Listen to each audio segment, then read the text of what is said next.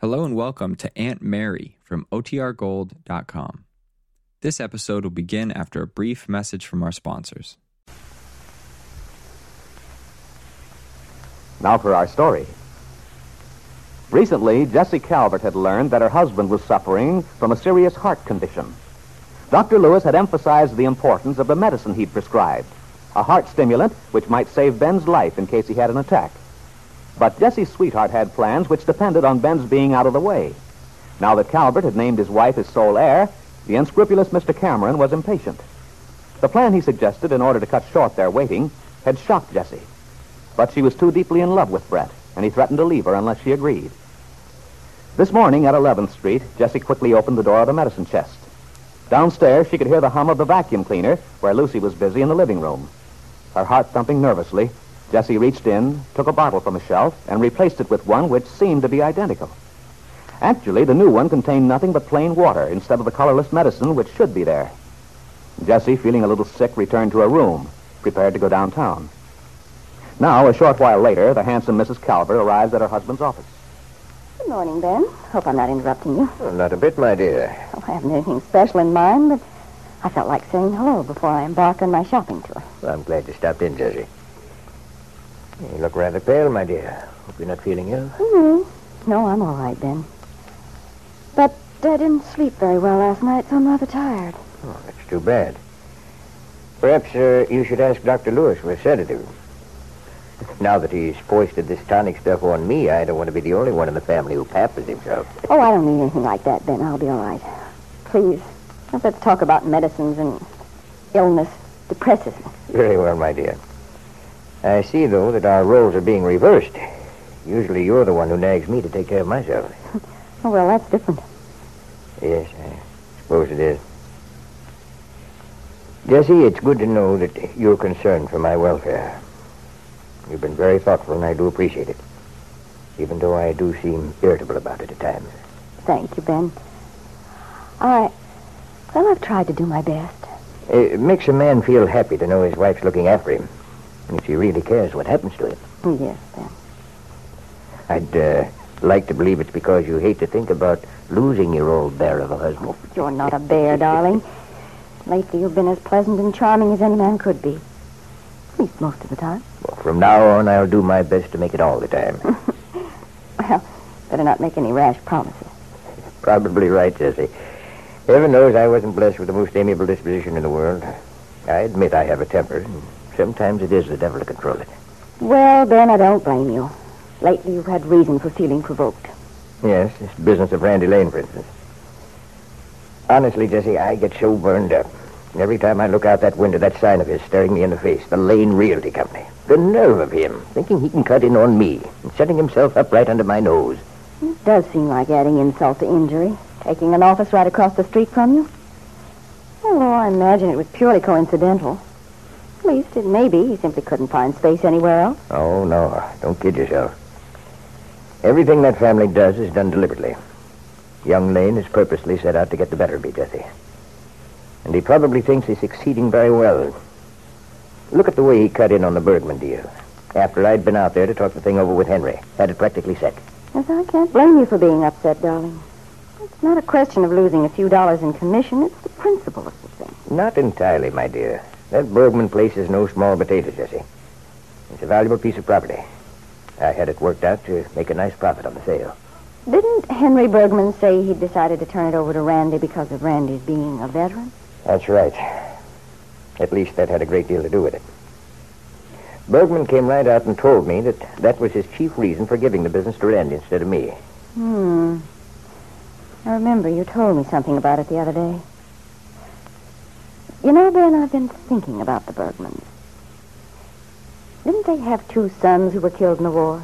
Yes, Emil and Klaus. Yes.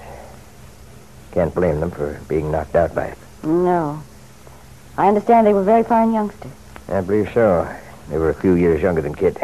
Just think, losing both of them that way. And then the way it happened, too. The way what happened, Jessie? Oh, I was thinking of the talk around town at the time. You must have heard it. There was something strange about the way the boys were killed. Don't you remember the story? No, I can't say that I do. Oh, yes. I believe you were in Chicago the week there was so much talk around town. And then later, some buddy of the boys turned up from overseas. He'd been in the same outfit with him. That's how the Bergmans found out. This other youngster was awfully bitter about it, and naturally the Bergmans were, too, when he told them. I don't remember anything about it. Well, I don't know all the details exactly myself, but the main point was that they needn't have died at all.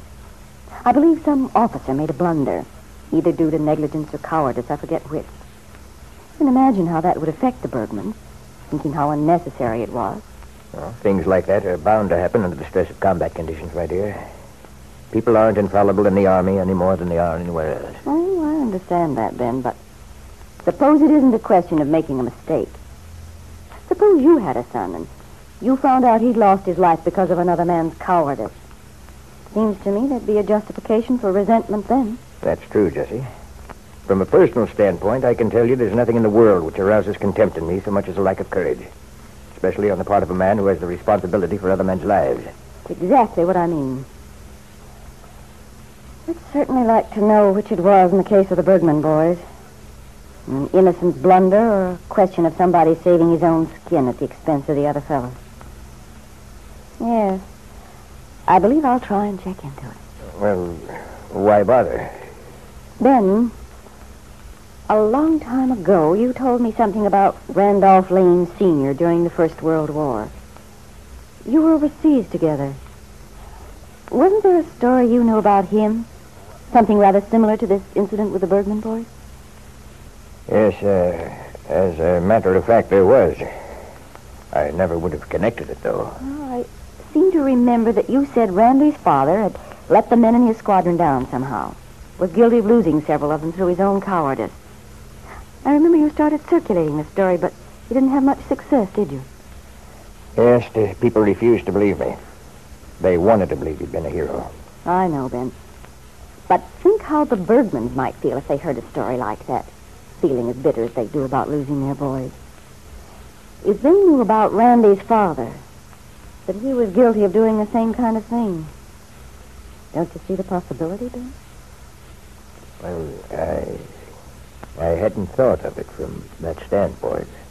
The Bergmans are elderly people, simple people. If they were to hear this story about Randolph Lane, they'd probably identify him with their own prejudice. It's possible. Yeah.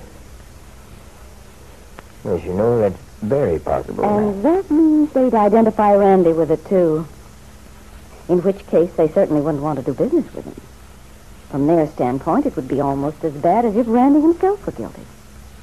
At least it would from the way I've worked it out in my own mind.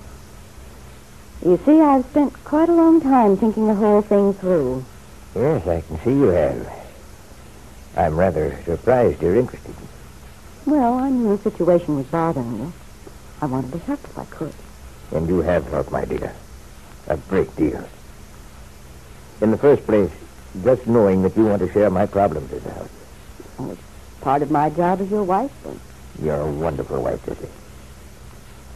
And you know, I'm beginning to think you've fallen in love with me all over again, as I have with you. You don't know how happy that makes me. Ben kissed Jessie tenderly, and Jessie felt a pang of guilt. Was afraid that her guilt might be revealed in her face. But she couldn't turn back now. When her husband left to keep an early luncheon appointment, Jessie made an excuse to remain in the office. Hastily, she pulled out the drawers of his desk until she found what she wanted. Another small medicine bottle filled with colorless fluid. Jessie put it quickly in her bag, replacing that one with a bottle which appeared to be identical. What will happen, Ben, next time you suffer from a heart attack?